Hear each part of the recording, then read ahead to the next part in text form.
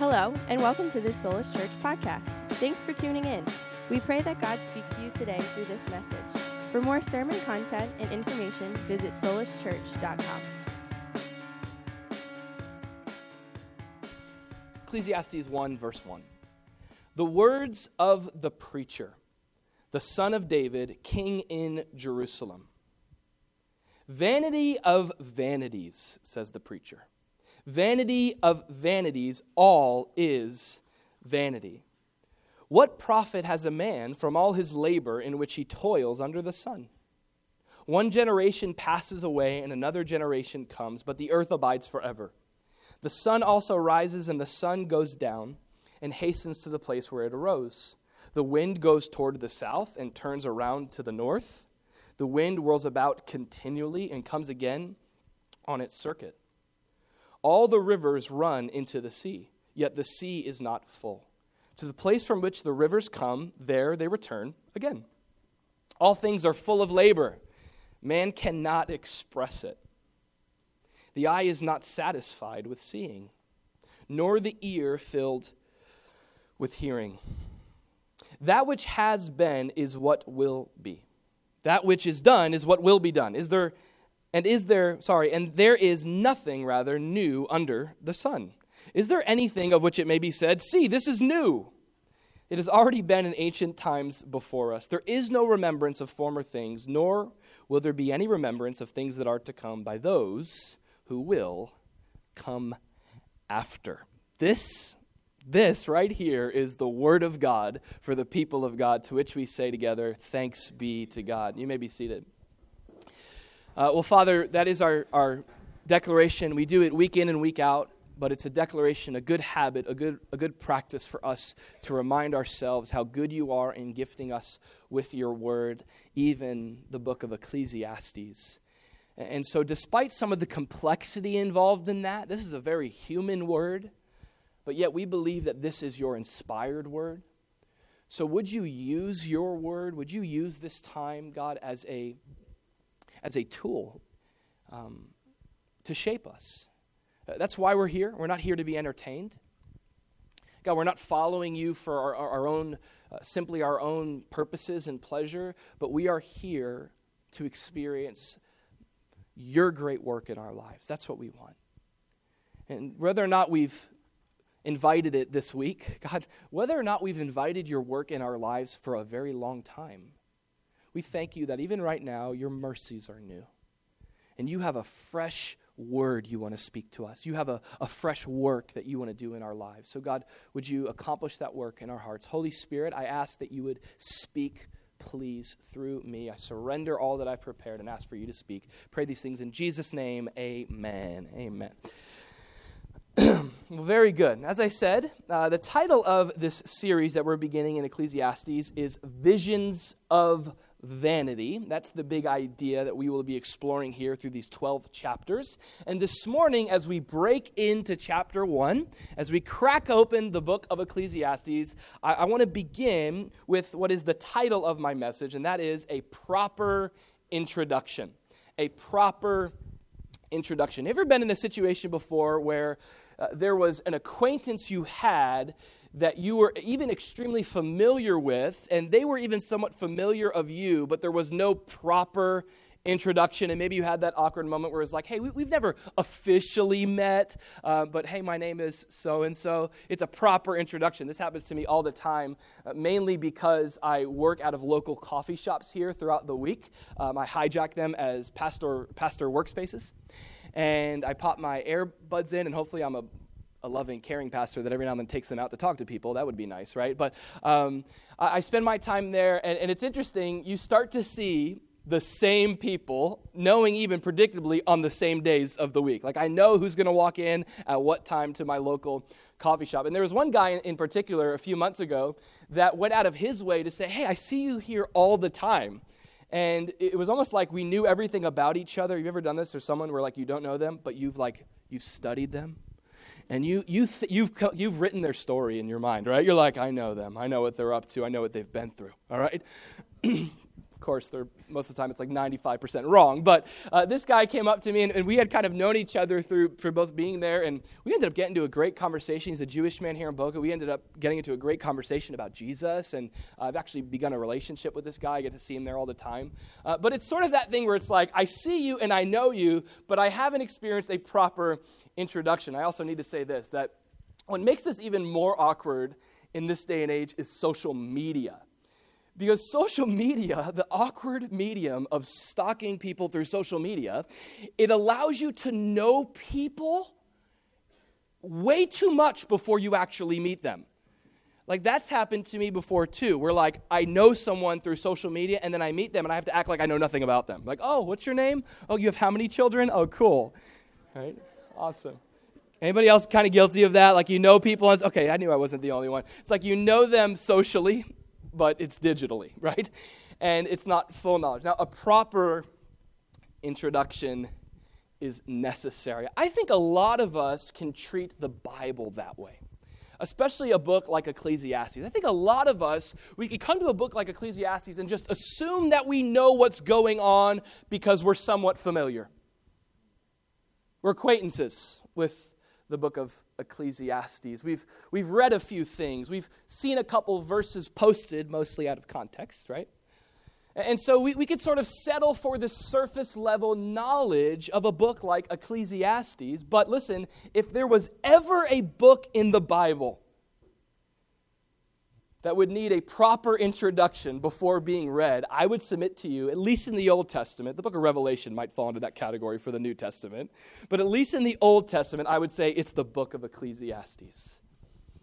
The book of Ecclesiastes is one of the most difficult and misunderstood books in the Scriptures.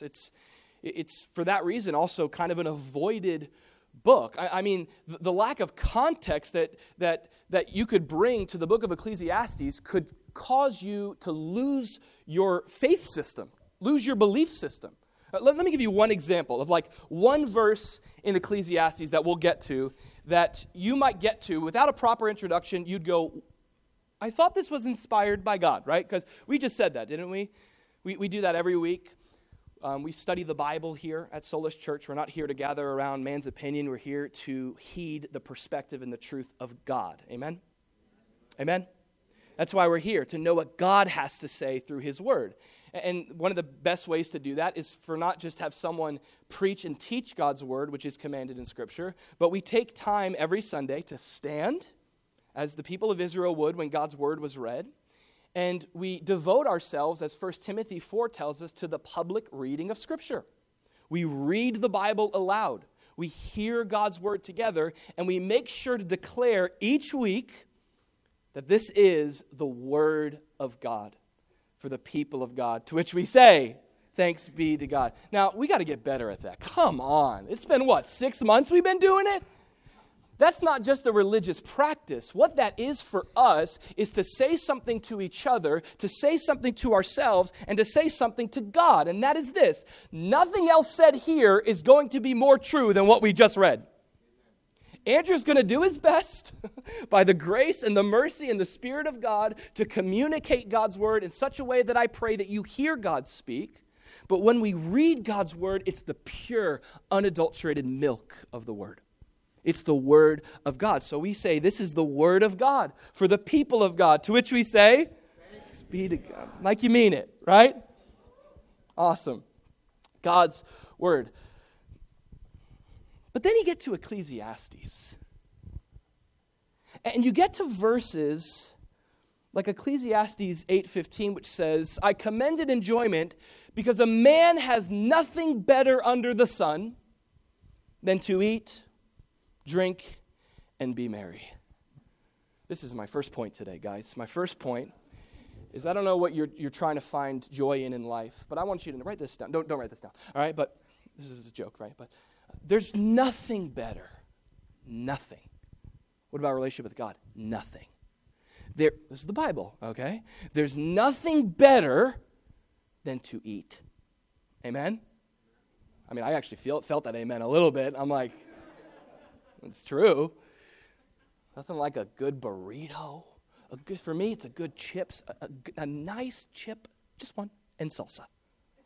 It's a good combo there. Nothing better. To drink, to enjoy a nice drink, and to be merry. Now,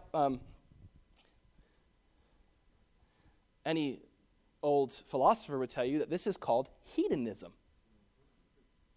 The Epicureans in Paul's day, they lived by this motto, let us eat, drink, and be merry, for tomorrow we die. This is the word of God for the people of God. Thanks be to God, right? Now, if you thought that was interesting, look at this next one.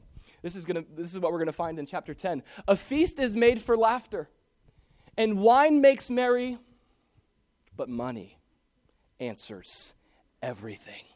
Amen? All right, so here's my second point today. You going through issues, marital problems? Point number one, money answers everything. I sound like a televangelist, don't I?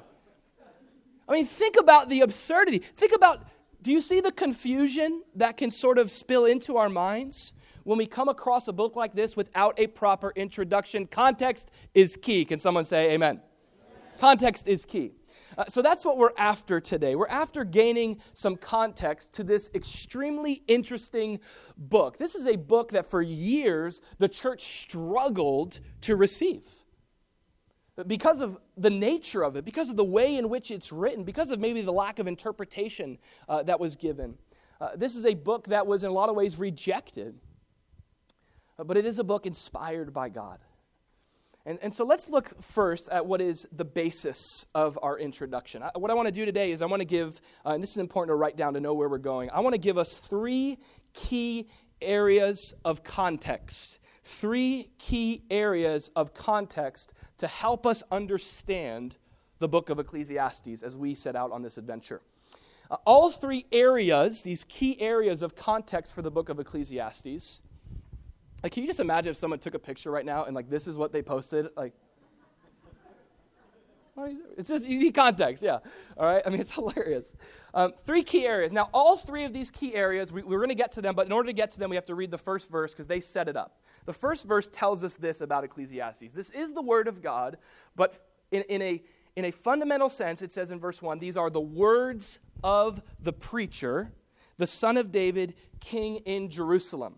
Now, I think this is a great, by the way, reinforcement of the doctrine we just talked about, which is this doctrine of inspiration, that God breathed out the very words we have in this book.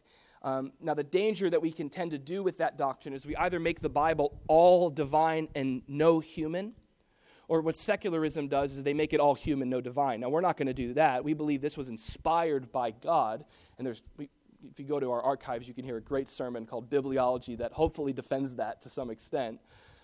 But there's another error that I see the church falling into all the time with the scriptures, and it's to remove what is the first verse of what is inspired by God here, that this is, though it's the word of God, it's the words of a man. This is a very human word. That's kind of how we understand the doctrine of inspiration. It's a both human and divine word at the same time.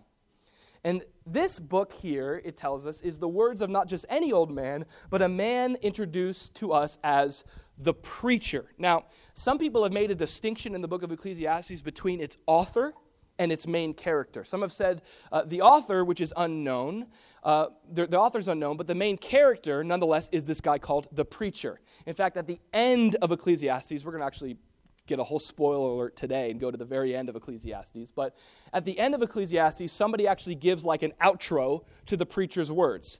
Now, I'm under the belief and understanding that the preacher and the author are the same person. Nonetheless, let's not get caught up in that. I believe he is a real person. He talks not poetically about himself, but realistically. And it even gives us some details. This preacher is the son of David, king in Jerusalem. Now, first, I love that he introduced himself as the preacher. Now, I wonder what comes into your mind when you hear him introduce himself as the preacher. I would guarantee you this. It's not what you're thinking. It's not this, It's not a sweaty forehead. It's not me, what I'm doing right now. Hopefully I'm preaching the word. The word preacher that he uses there, in Hebrew is the word koheleth. Koheleth. And this is someone, literally, who assembles a gathering to communicate a message, a koheleth. In Greek, it's translated ekklesia. Does that word sound familiar?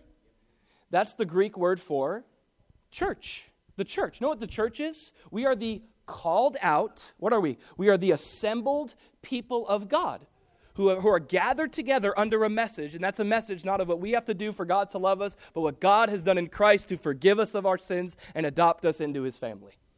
That's church. That's church. At the end of the day, that's church, assembled together under this great message. Now, when it comes to the church, who is the assembler? Jesus is, right? That's easy Bible answer, VBS answer, by the way. If I ever just throw one out there like that, you just go, Jesus, and you'll be like the scholar in the room, okay? But Jesus assembles his church. He builds his church. But he also calls church planters and leaders. I mean, a lot of what we've done here is we've assembled a gathering. Hey, thanks for coming to our gathering, and I'm going to communicate a message today. Now, this is what the author of Ecclesiastes refers to himself as. He's a assembler of people to communicate a message. He has a message to tell. But before we get to that message, that word preacher, ekklesia, it gets transliterated into English, and preacher becomes the word, anybody know? Ecclesiastes. Ecclesiastes. You're ever wondering, what does that word mean? Ecclesiastes, it's very close to things like ecclesiastical, which has to do with church things. So it's a similar word. Ecclesiastes literally means the words, as we just saw, the words of the preacher. The words of the preacher. Now, here's what we want to explore. Now that we know basically what this guy is, saying about himself, we kind of get this idea of his role. He's a preacher. But notice next, let's look at this thing. This will be the first big idea, is let's look at the preacher's identity. The preacher's identity. Isn't it interesting that he's not just a preacher, but look at it here, he's also a king. He's the son of David, king in Jerusalem. If you go down to verse 12, this preacher says, look at verse 12, the preacher, was king over Israel in Jerusalem. He goes on to say that he had so much knowledge and wisdom that no one after him had any greater knowledge or wisdom than he did. Now, I don't know why there is any debate. I've looked into it. I've seen the arguments. I don't know why there is any debate or speculation around who this could be. Anybody want to take a wild guess as who wrote the book of Ecclesiastes? A man named Solomon. We'll call him specifically King Solomon. King Solomon. Here's how we know. The first verse says that he was the son of David, king in Jerusalem, over all Israel, verse 12 tells us, in Jerusalem. And there's only been one king, okay, who's the son of David, who has been king over all of Israel. It goes on through Rehoboam and Jeroboam, and the kingdom splits. But this is the only king that ruled over all Jerusalem, and we get a couple hints as to his wisdom as well. So we are going through this study with the belief, I would say it's more than just it's the firm belief that Scripture teaches us that this is a poetic document, the manuscripts here, that were written by the one and only King Solomon. First of all, before we go any further, we're looking at the preacher's identity. So now we know who he is, which is cool because, by the way, I kind of like that he doesn't say who he is. It kind of fits more into the story. It's like really good storytelling and writing. It's kind of, the book of Ecclesiastes has this sort of mystery element to it. And so for him to not say who he is, it just kind of adds to that. And I like a good mystery, all right? So here we get the preacher's identity, King Solomon. King Solomon was a remarkable man. Remarkable man. No one like him. No one like him. There was one better than him. We'll get to him. Okay. But in his time, and even throughout history, you can't really count, even on one hand, anybody that even closely compares to King Solomon. He's the son of David. David is the second king of Israel, a man after God's own heart. And through his line, God promised, I'm going to build you a house, David. Through your lineage, I'm going to establish an everlasting kingdom that was established there in Israel. It would spread through the ends of the earth. That's the announcement made to Mary when Jesus is going to be born. This is the lineage of David. Jesus comes through the lineage of David to extend the kingdom of God. Even here to Boca Raton, Florida. Welcome to the kingdom of God here in Boca Raton, Florida. But it started there in Israel, this theocracy. This government under God led, the call and the hope was under godly leaders, under godly kings. And through David's lineage, there's a whole other story there. I've had on my heart lately, been praying a lot about one day studying 1st and 2nd Samuel. It's one of my favorite narratives in the Bible. Solomon becomes king through some unique also circumstances. And what's cool about Solomon is the Bible even tells us this, that Solomon, since a young age, has had a tender heart. He's a tender-hearted man. Something like a good, tender-hearted man. I mean, it's good to be a man who also is willing to defend and show up and kick a door down for your family if you need to, all right? But there's nothing like a tender-hearted man, someone who's soft to the things of God and sensitive to the needs of his family. And that's a man like Solomon. And his tenderness is probably most revealed in that famous incident and story where Solomon is visited. You can read all about it in 1 Kings, the first few chapters there. And in 1 Kings, the Bible tells us that God visits Solomon in a dream. He's king at this point. And God says, Solomon, what do you want? What can I do for you? Isn't that cool? Wouldn't that be awesome? Hello? Hey, it's me, God. Oh, hey, God. What do you want? Whoa, okay. All right. It's kind of like, it feels a little bit like, the world is my oyster. What can I do kind of a thing? And it's amazing what Solomon asks for. He asks for wisdom from God. He says, God, what I want from you, I want this above everything else, is I want the wisdom to discern right from wrong. I want wisdom to know the right thing to do so that when I have to lead your people, this is a difficult task. There are a lot of needs. There are a lot of issues. There are a lot of disputes. God, so what I need from you, what I'm asking from you is wisdom. Some have called wisdom knowledge applied, the skillful. I remember Russ taught on this in the book of James. It's the skillful application of knowledge. I don't want to just have a bunch of information, but how many of us know how important it is in our different roles of life to be people of wisdom? People are coming to you. They need you to make a decision. They're following your lead. Now, can I just give you a good little side note here? The book of James chapter 1 tells us that we actually have the same access to God's wisdom that Solomon did. Isn't that awesome? Now, God gives Solomon. He puts in Solomon's heart his wisdom. But James 1 tells us, it says this, does anybody here lack wisdom? Anybody lacking wisdom? Are you in a situation? I mean, let's be honest. We all lack it. We all need more of it. Amen? You're in a situation where you're trying to lead, you're trying to act, you're trying to decide, you're trying to discern, what do I do? How do I handle this? How can I be wise? The Bible says if you lack it, just ask for it. Just like Solomon. God, would you give me wisdom? And the Bible promises that God gives generously. Generously and without reproach, without measure. He wants to pour out his wisdom on our lives. He wants us to be wise even more than we do. And all we got to do is ask. Well, Solomon asked for that wisdom. And the Bible says that this pleased the heart of God. Isn't that cool? Did you know that when you go to God and you say, God, I need your wisdom, he doesn't go, fool. Yeah, you do. Right, when you come to God admitting that you need his guidance and wisdom, he doesn't shame you. He's pleased with that.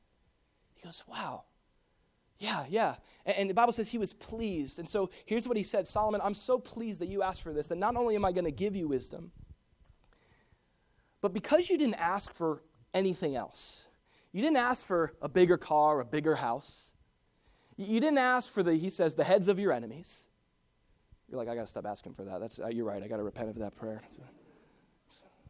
In-laws, Lord, I got a new one now. Lord, wisdom, right? But there's a joke about in-laws. Love your in-laws. Your in-loves. But God, he didn't ask for anything. He says, God, and God says, because you just asked for wisdom, I'm actually going to bless you with those things you didn't ask for. And what you see, by the way, this is a great principle. What you most need in life is not that promotion. It's not that next thing. You need wisdom. Because you know what the worst thing that could happen to you is? You get that next thing, but if you get it without wisdom, you won't keep it. I just need a relationship. I just want a girl to lead. Learn to lead yourself. Wisdom. So this is a great principle of life. But God saw in Solomon's life, he had the order right. He wanted wisdom, and from that wisdom, God poured out blessing on his life. And I don't think it was just kind of like God pixie dusting blessing. I believe what God did was he taught a principle. He brought those blessings through the wisdom he gave Solomon. That's what you see. So Solomon, in his wisdom, man, he extends his dominion. I mean, this guy was rolling in the Benjis, man. I mean, this guy was loaded. You want to talk about loaded. You want to talk about wealthy. One of the most wealthy men who has ever lived. This guy had more than you could imagine. The largest plates of food, the largest stables. They ran out of space for all of his cattle and his horses.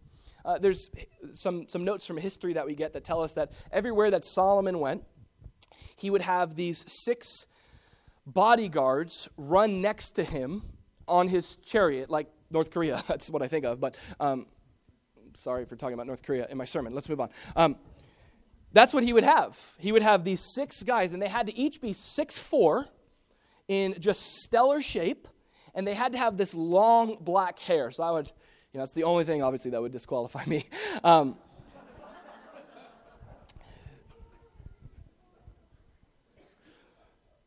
Every morning, these 6 chariot sprinting bodyguards would wake up early before the sun rose, and they would grind gold. The Bible tells us that, by the way, that silver in that day was counted as rocks because of how much gold Solomon had. Okay, it's going to be like in heaven when we bring our gold, and God's like, nice pavement, right? You get it? Paved gold. Okay. So much gold in Solomon's kingdom. They would grind the gold each morning, and they would take the gold dust, and they would sprinkle it in their hair. Right now, a girl went, oh, okay, I like that, right? But, I mean, just talk about the amount of wealth involved here. I mean, this is a wealthy man. But again, Solomon's greatest wealth was his wisdom. Look at what it says here. I want to show you in 1 Kings. It tells us that God gave Solomon wisdom, an exceedingly great understanding, and largeness of heart like the sand of the seashore. That's really important. If you have a really big brain, you hopefully also will have a really large heart. Solomon had both a big brain and a big heart. One of the most dangerous things to do is to become someone who has big head, tiny heart syndrome. You know it all. You know every verse in the Bible. You have all the wisdom. You can spit proverbs at anybody walking up to you with a problem. But what God is looking to produce is people of great understanding, but also largeness of heart. I think that's so important.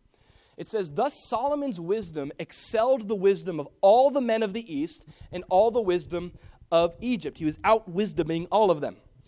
It says that he was wiser than all the men, than Ethan the Ezrahite, and Haman, Calcol, and Darda.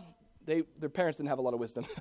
Get it? Their names are horrible. But the sons of Mahal. Look, and it says this, that his fame was in all the surrounding nations.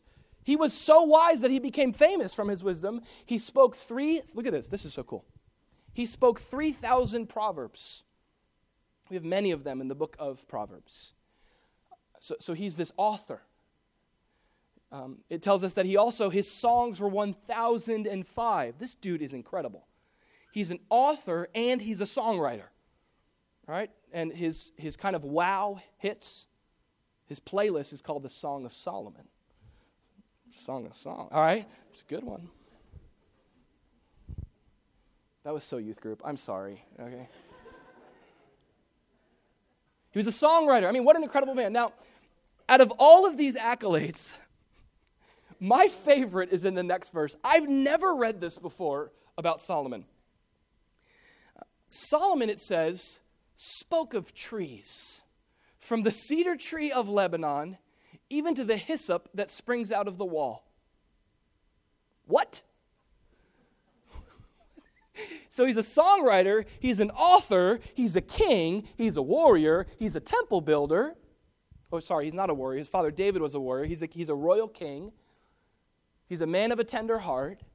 He's got wealth, he's got riches. And he gives TED Talks about trees. He speaks of, what does that even mean? I don't even know. But he's like, yeah, come on guys, let's talk. That's another book that's missing from the Bible. It's the Ecclesiastes Part 2. It's about trees. And it's just, come here, let's talk about palm trees. Let's go. We got some good, anyway, I find that's in my humor. It's in like 3 of yours. We'll keep going. It says, and men of all nations, it also says that he spoke of animals. So it's like, he's into botany, he's into zoology, and of birds, flyingology, birdology, and of creeping things, and What's it? Entomology. Thanks, Kyle. God bless you. Entomology. Fishology, all of it, marine biology, I think. Look, it says, and men of all nations look at this, all the kings of the earth who had heard of his wisdom, they came to hear the wisdom of Solomon. Now, some humor there, but I hope you get the idea. This guy has it together, right? Great prospect, right? This guy, like The Bachelor, would just, the ratings would go through the roof, okay, if this was the guy, okay? As if they need to anymore. Anyway, it's another sermon. Okay, but this guy, remarkable. He's well-versed in songwriting, in authorship, in leadership. He's well-versed in insight to the things of God, to discerning right and wrong. He's a spiritual man. He's a man of a tender heart. He's well-versed in fish. He's well-versed in animals and flying animals, and he's well-versed in bugs even. He's well-versed in trees, okay? This guy is remarkable. And I think the biggest insight to, obviously, him being the author of Ecclesiastes, is what does it say here? That kings of the earth, they came to hear the wisdom of Solomon. Do you see the preacher there? So that's the Ecclesiastes kind of idea. He's a gatherer of people that come to hear his wisdom. So that is the preacher's identity. Here's the next question, though. What is the preacher's message? As people come to him in Ecclesiastes, what does he have to say? This man of great wisdom, this man of great insight, he says, come to me. I got to teach you guys some things. Okay, you want to learn about life? Okay, gather around. I could speak to you about trees and birds and insects, but I got some good stuff today about life. So come close, and here's what he says. Here's his message, verse 2. Vanity of vanities, says the preacher. Vanity of vanities, all is vanity. What? Come here, come close. Here's the message, okay? It's all meaningless. Are you going to close in prayer? What's going to happen next? Like, preacher, what kind of message is this? Now, we're giving some insight here, right? The word vanity here, it's not the thing in your bathroom, okay? Solomon is not like, oh, the vanity of vanities right there at Home Depot. Another horrible joke, sorry. Neither does this word mean conceited, like vanity. Yeah, this word in the Hebrew, it's a really interesting word. It's the word hevel, and it's a wisp of vapor or a cloud of smoke. He says when he looks at life, here's what he has to say about life. He says, all of it, from your life to my life, to your job to my job, everything about this, he says, it's a wisp of vapor. It's a cloud of smoke. Now, I need to keep going here because we will get very confused. I think something really important about this message that Solomon makes is the context of the message.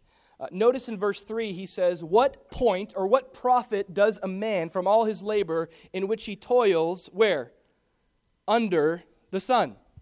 Under the sun. It's like a Little Mermaid remix, all right? Under the sun, all right? Solomon here, he gives context to where the meaninglessness lies.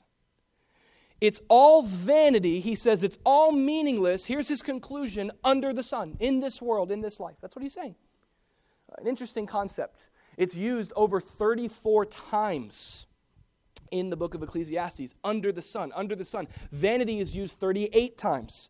Solomon is constantly throughout this book, here's his message. Everything here is meaningless. Everything under the sun, it's all vanity. And isn't it interesting the way he says it? Vanity of vanities. And this is the Hebrew listeners at the time would know exactly what he's contrasting, the Holy of Holies. See, that's where God's presence was. That's not under the sun. That's under the sun of the light of his glory. And that's the Holy of Holies where there's weight, where there's something substantial. But here under the sun, it's not like the Holy of Holies. It's the vanity of vanities. It is empty. And interesting, the word again, hevel, under the sun. Everything it's like smoke. That's the word he uses. It's like smoke. And the idea is this. Whenever we reach out and we try to grasp on to some substance from life, it just goes right through my fingertips like a wisp of vapor or a cloud of smoke. This is what Solomon's message is. He's saying, I've tried in life to grab onto something substantial and I've been left empty-handed. There's a reason why this book is through a recent poll. Atheists were asked, what is their favorite book in the Bible? A large majority, I recently learned, said the book of Ecclesiastes. It's pretty difficultly, brutally honest. Now, what's going on here, okay? Because we just flipped everything we knew about of King Solomon on its head. This man of wisdom, what happened to him? Well, a lot of different ideas and theories. Here's one thing we know about Solomon.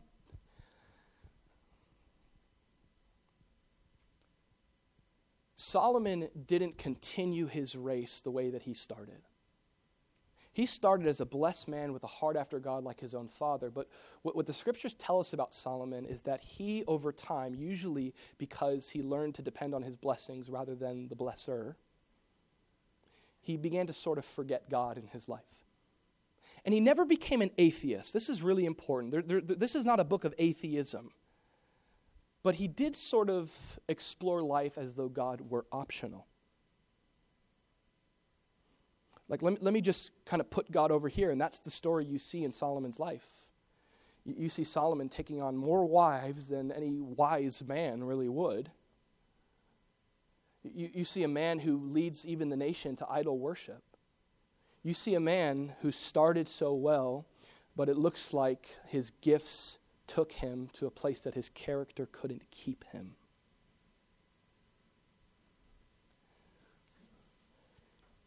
He didn't have the spiritual infrastructure to support what God was pouring out in his life. It's sad. And so he walks away from God, and many people believe this, and I hold to this as well, that the book of Ecclesiastes is Solomon returning from that road trip. He's writing Ecclesiastes as someone who has done the road trip of life without God, and he's now come back to say what it's like. Here is what life is like if God were optional. Under the sun, it's all vanity. It's interesting. There's a reason, I think, why atheists love this book, because in many ways, Solomon, he takes on the persona of a secular humanist. Someone who's just living for the things of this world. And he's sort of speaking that language. He's kind of, it's almost like, and it's interesting to look at it this way. All throughout Ecclesiastes, you see Solomon say things like this. I then reasoned within my heart. And then I spoke to myself. And then I thought amongst myself. It's interesting. Ecclesiastes is almost like Solomon inviting us into his own wrestle. And it's not his prayer book. It's not like, then I said to God, what should I do next? It's Solomon saying, then I asked myself, which can be dangerous when you're your own wise counselor, right? And he goes, I reasoned within myself. So this is a very internal book. This is a very human book of Solomon exploring life. And here's what it does for comfortable, superficial Christians. It forces you to take off the rose-colored glasses and ask the hard questions that everybody's asking. And not get away with easy, superficial answers. Aren't we good at that today? People come and they go, I'm just really struggling. Like, life feels so meaningless. Well, it's not, brother.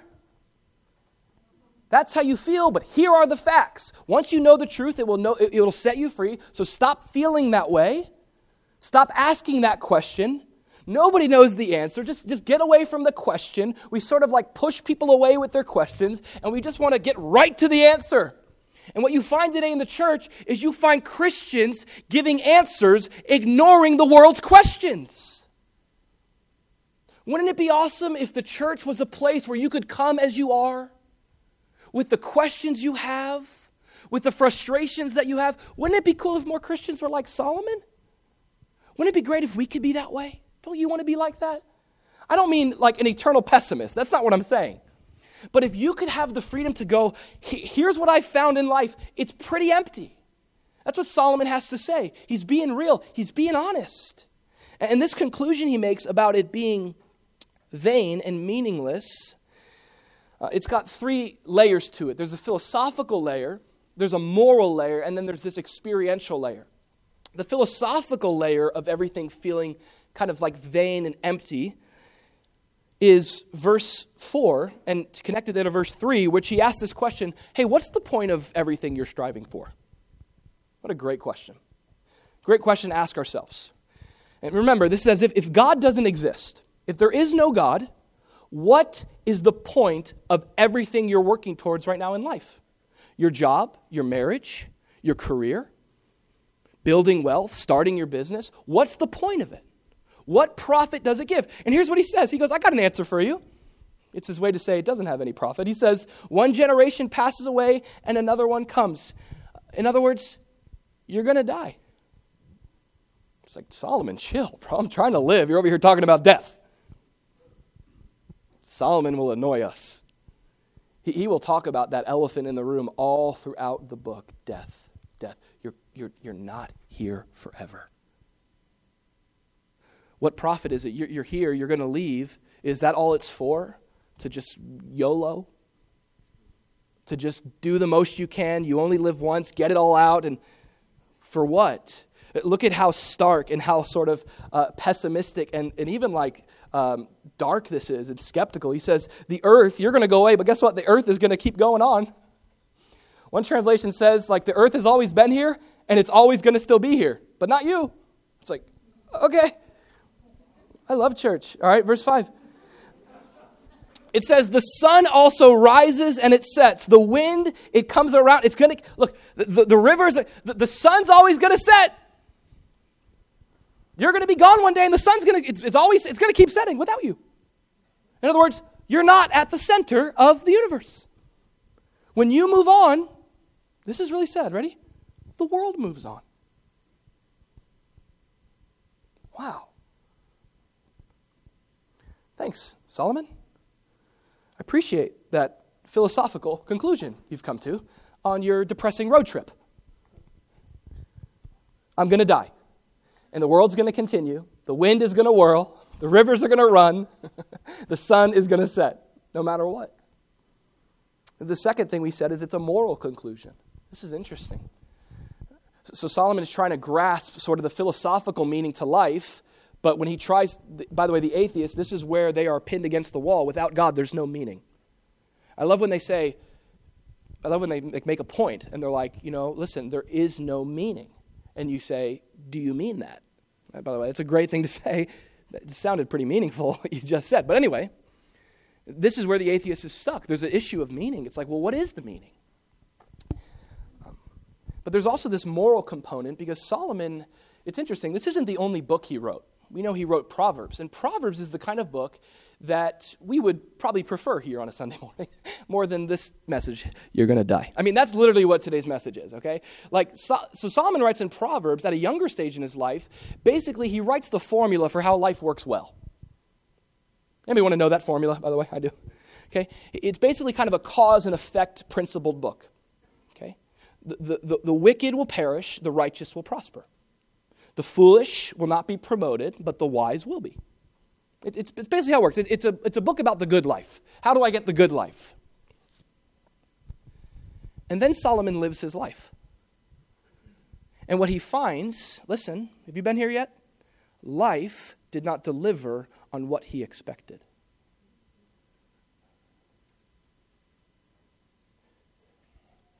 I was righteous,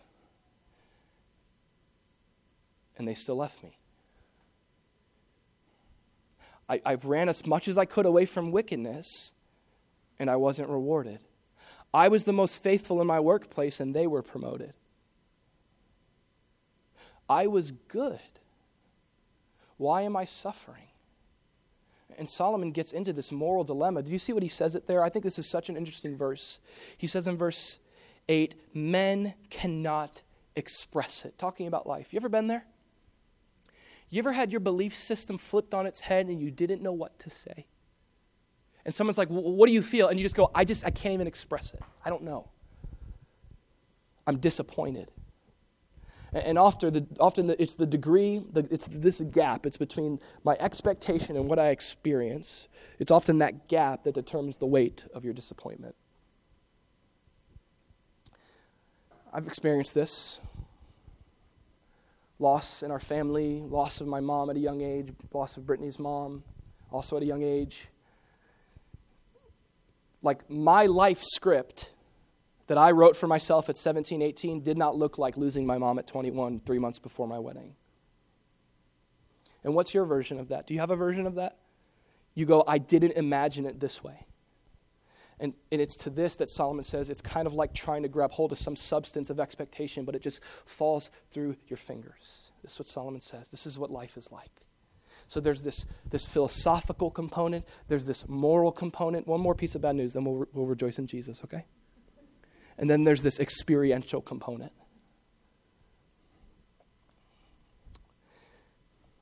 He says, listen, I've come back from my road trip and I saw some amazing things. Next week, we're going to look at all the things that Solomon tried to use to fill the hole, the God-shaped hole in his life. He goes, I've come back and I'll tell you this. Here's what I've learned. The eye is not satisfied with seeing. If I could just see that promotion, if I could just see him or her there during that aisle at my wedding, if I could just see that fulfillment of that prayer, if I could just see this, if I could just get this, if I can just have this. Next week we're going to talk all about if I only. Solomon says, here's what I found. I've tried it all.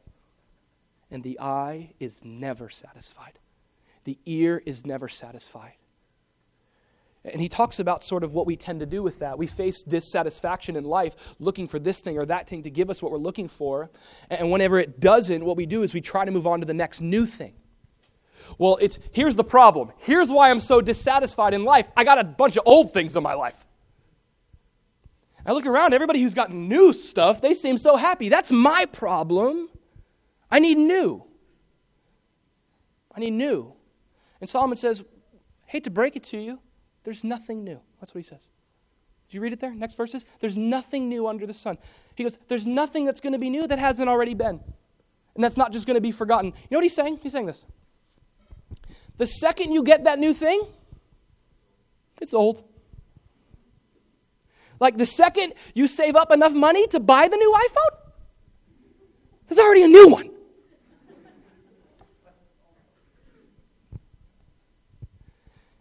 And here is the rat race that we get stuck in. What next new thing are you looking for right now out of life? And there's no reason in your track record to look for anything else in this world, but you're buying into the lie that if you can just get something else new, then you'll be happy. Then I'll be satisfied. Man, if I could just get a new spouse. If I could just get a new date. If I could just get, man, I hear this, we just need a new church.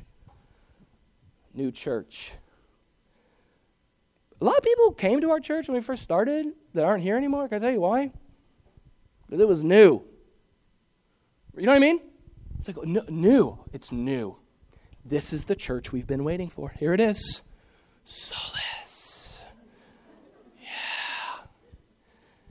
And here is a place of humility that we as leadership and we as a church have always had to stay at. There's nothing new under the sun. Jesus is the same yesterday, today, and forever. And you'll find, guess what? Things in the church are kind of the same yesterday, today, and forever. The good news is not forever. We're going to be different. But, and maybe for a time that new thing will give you this sense of like, this is what I've been waiting for, but it won't take long. Before you're left in the same dilemma as Solomon, the same dilemma as all of us, you're left in this place of saying, I'm empty.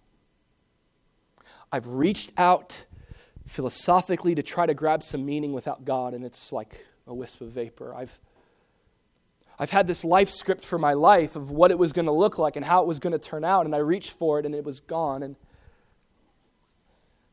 my worst nightmares came true.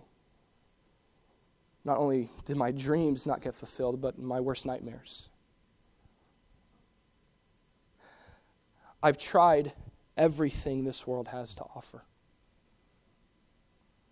Lust of the flesh, lust of the eyes, the pride of life.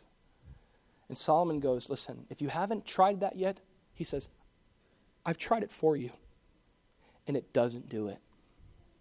It doesn't do it. And here I am with this conclusion under the sun that all is vanity. Now,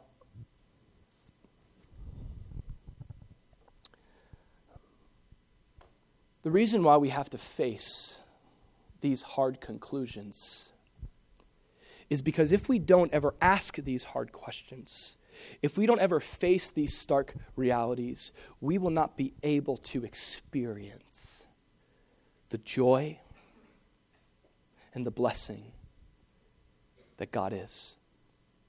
You see, sometimes you have to get to the place where you have nothing left. It's been said, right? Sometimes God will let you know that, you have nothing but God, to know that that's all you actually had all along was Him. And He gets to this place for a reason. Now we said that this is his message, but I'll close with this, and this is Solomon's point. What's his point? I mean, his message is it's all meaningless, but there's a point here. You see, Solomon leads us to ask these questions so that we might look somewhere else to find the answers. Now, it doesn't say it here, but if we close here, go to the end of Ecclesiastes, Ecclesiastes 12. Would you turn there with me? Super duper spoiler alert here, okay? Here's how the book ends. Verse 13 of chapter 12, Solomon makes his point. He goes, here's what I've experienced. Here's my message. It's all meaningless, but here's the point. He says, this is the author says, let us hear the conclusion of the matter. Fear God and keep His commandments. For this is man's all. For God will bring every work into judgment, including every secret thing, whether good or evil. Isn't this interesting? Doesn't this contrast what we just talked about? Living in awe of the world and being left dry. Going through the rut of my 9 to 5 for no reason. And here, the book ends with saying, but that's not where the story ends. Here's the conclusion. The conclusion that God knows every detail of your life. And everything that's going on, He's aware of, He's involved in. He's not disconnected. He's more connected than you can ever hope for Him to be. You see, what Solomon is getting us to here in the end, and we see the foreshadow of it there, but Solomon is getting us to do this specific thing. I want to say it this way. Solomon is trying to get us to get over the sun. Get over the sun. You will never reach over the sun to find your meaning if you still think it's found under the sun. And Solomon's going to help us along the way to get over the sun to where life really is in God, where satisfaction is really found. And what we find is that when we get over the sun and we get to God, we're not led to reject the enjoyment of life, the good drinks, the good food, as he said, my work, but we're actually able to enjoy them in the way God intended. Now I'm actually able to enjoy my spouse, to enjoy that meal, to enjoy my work, because I see it now not as the source of my meaning, but as a blessing from God for me to steward. That's where He's going to get us, to get over the sun in order that we might in life avoid life's pitfalls. As eclectic as we'll find this book to be, wisdom is certainly, it's been said that in Ecclesiastes, wisdom is Solomon's base camp. He's going to give us wisdom for how to navigate life under the sun by getting over it and thinking about God. But what one author said is, though wisdom is his base camp, he's willing to explore. He'll leave wisdom. He'll go over here and say really hard things and ask really hard questions. He'll press the boundaries. But again, it's to get over the sun. And then I also will close with saying it this way. It's to get over the sun with an O, not a U. And by son, I don't mean Jesus. I mean Solomon. Solomon introduces himself as the preacher, as the one who he says, come, gather around, come hear my message. I'm the son of David, he says. And I would say this would be the ultimate point of Solomon's message. To bring us to him so that by the Spirit we can get through him to one, listen to this, that Matthew 12:42, can you throw that up, Mike? Matthew 12:42, it says this, It says that there is a one who's greater than Solomon. Now, you know who said this? Jesus said this. In the face of the Pharisees, he says, indeed, one greater than Solomon is here.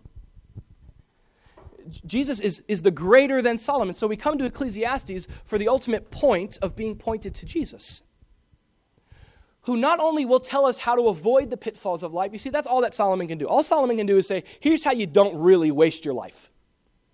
But you know what he can't do? He can't forgive you for the things you've done wrong. He can't cover you with his grace for the amount of times you've fallen into the pit. You know what else Solomon can't do? Solomon can point you the way to satisfaction, but he can't say what Jesus said, which is, I am the way. You see, this is a book, listen, that raises questions to which Jesus is the answer. And that's the heart, and that is the hope of our study throughout this time. Thanks again for tuning in. We pray that you were blessed by today's message. If you'd like to visit us in person, we gather at Don Estridge High Tech Middle School in Boca Raton, Florida, every Sunday morning at 10 a.m. For more sermon content and information, you can check out solaschurch.com.